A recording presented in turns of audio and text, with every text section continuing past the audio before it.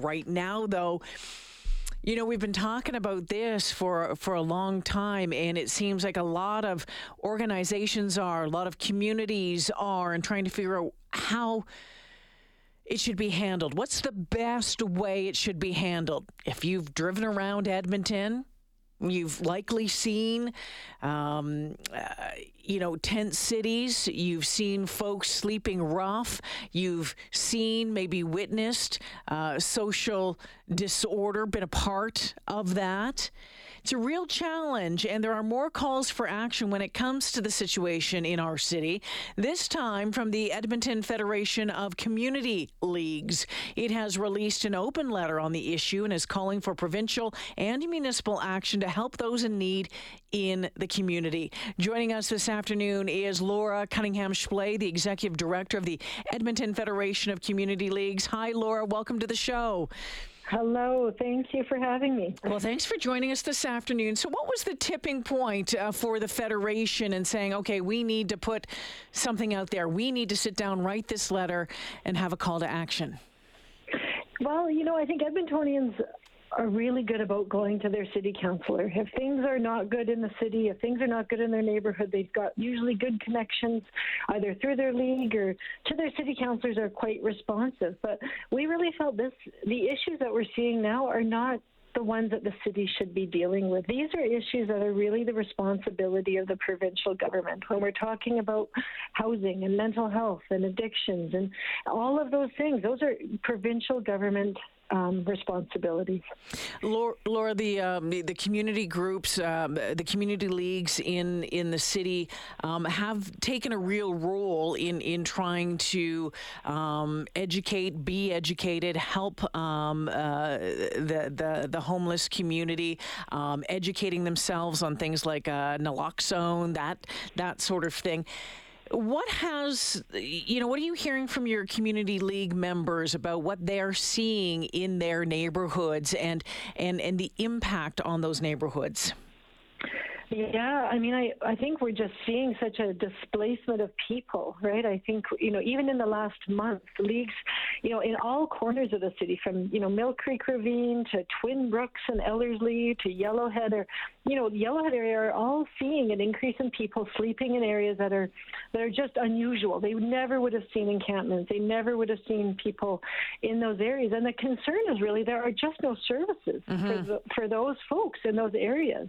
And so here we have groups of people sleeping rough, sleeping in areas that are potentially quite dangerous. And I think people are feeling a bit helpless. How do they help these folks to get to the services that they need? They just don't exist in these corners of the city. So, when it comes to what the city is doing, there's a couple of different things. We know that, city police have been, disbanding camps. We know that is pretty much futile because as soon as one's taken down, it pops up elsewhere. What would you be calling on the city of Edmonton to be doing to help this situation? Yeah, I think you hit it. The movement of the camps is not necessarily the answer. We really like this approach of these multidisciplinary community support teams. I think there's real value in really getting those services out to people, and the police are not the answer. It's a team approach. We know that the issues folks are dealing with there's not a one sole thing that they're dealing with, and so I think having a group of people come with a varied ability to access different resources and skills for people is really what is needed at this point. So, it was interesting. I was in downtown Edmonton last weekend, and I saw one of those community support teams out walking about just off Jasper, and it was the first time I had seen it. And I'm like, I was going to stop them and talk to them and find out a little bit more, but it was the first time I saw that, and I was like, okay, this is good. So we're seeing more and more of that, and that's a good thing. But again, as you mentioned, it's just not downtown anymore. It is spreading out. Yeah. So again, it's having those resources to be in all of those places. And it doesn't seem that we have those resources nor the money to fund those resources. We don't seem to, and that's why I think the provincial government needs to come up with a plan for Edmonton.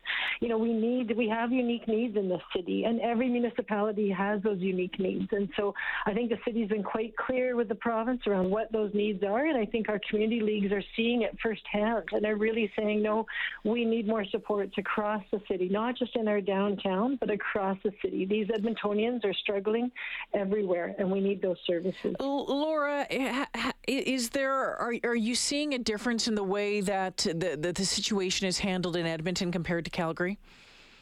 Well, you know, I'm using some of the city stats here, but it really seems that we are getting less funding than the city of Calgary for the number of emergency shelter beds. And I think as we're looking at our winter, I mean, there was someone on the radio just before about, you know, changing of the trees. I mean, This is coming. Winter is just, we're looking at it. And so how do we ensure that these folks that are using bus shelters and benches and, you know, bushes for shelter, how are they going to stay safe this winter? Yeah.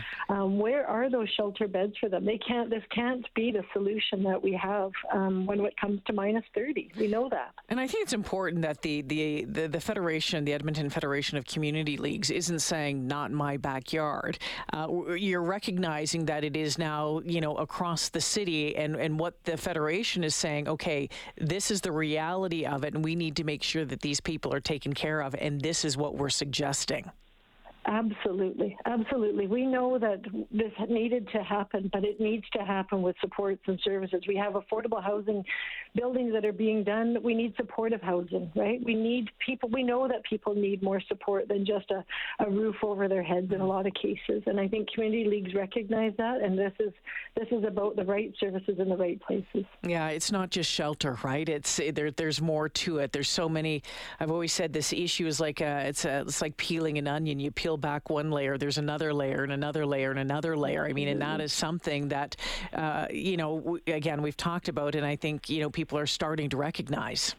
That's right. Absolutely. So what happens now? I mean, this letter went out yesterday afternoon.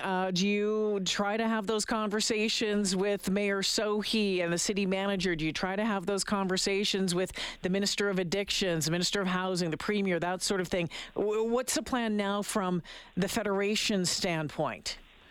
Yeah, that's a great point. I mean, we're grateful for the media attention, but it is about those one-on-one conversations. So we do have conversations with the mayor and the city manager, and I think, you know, this has been a key piece, absolutely. And I think we'll make sure we go forward and start having conversations with the province as well. We don't normally work as closely with the province, but we need to, because these issues are provincial issues, and our cities and our neighborhoods are dealing with them on a day-by-day basis. And so this is the call to action for the province. Absolutely. Laura, I want to thank you for making time for us on this Friday afternoon. Look forward to having a chat with you again. Thank you.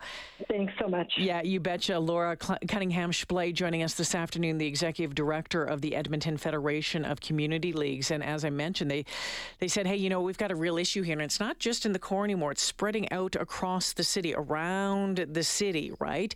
And the Federation of Community Leagues saying, hey, you know what? We don't have all of those services. We don't have what's needed to help all of those folks. So calling on the city to invest more in those community support teams, those multidisciplinary community support teams. This is in the letter, to ensure all corners of the city have teams that use a high visibility and high engagement approach. And again, as I mentioned, I was just off Jasper on the weekend, saw one of those teams. And for the government of Alberta to increase funding for emergency shelters to keep people safe this winter. We had, the folks from Homeward Trust on just last week, and saying that right now we're looking at about 2,700 people living rough in the community. The homeless count taking place next week, so we'll get an updated number on that. But again, they're also calling on, saying, hey, we need more outreach and support services, and to come up with a plan for those who have complex needs when they're being moved out of a facility, to make sure that they're not being released into homelessness, that there is a place to go. And again, that comes back to that wraparound housing, supportive housing, affordable housing. Lots there without a doubt.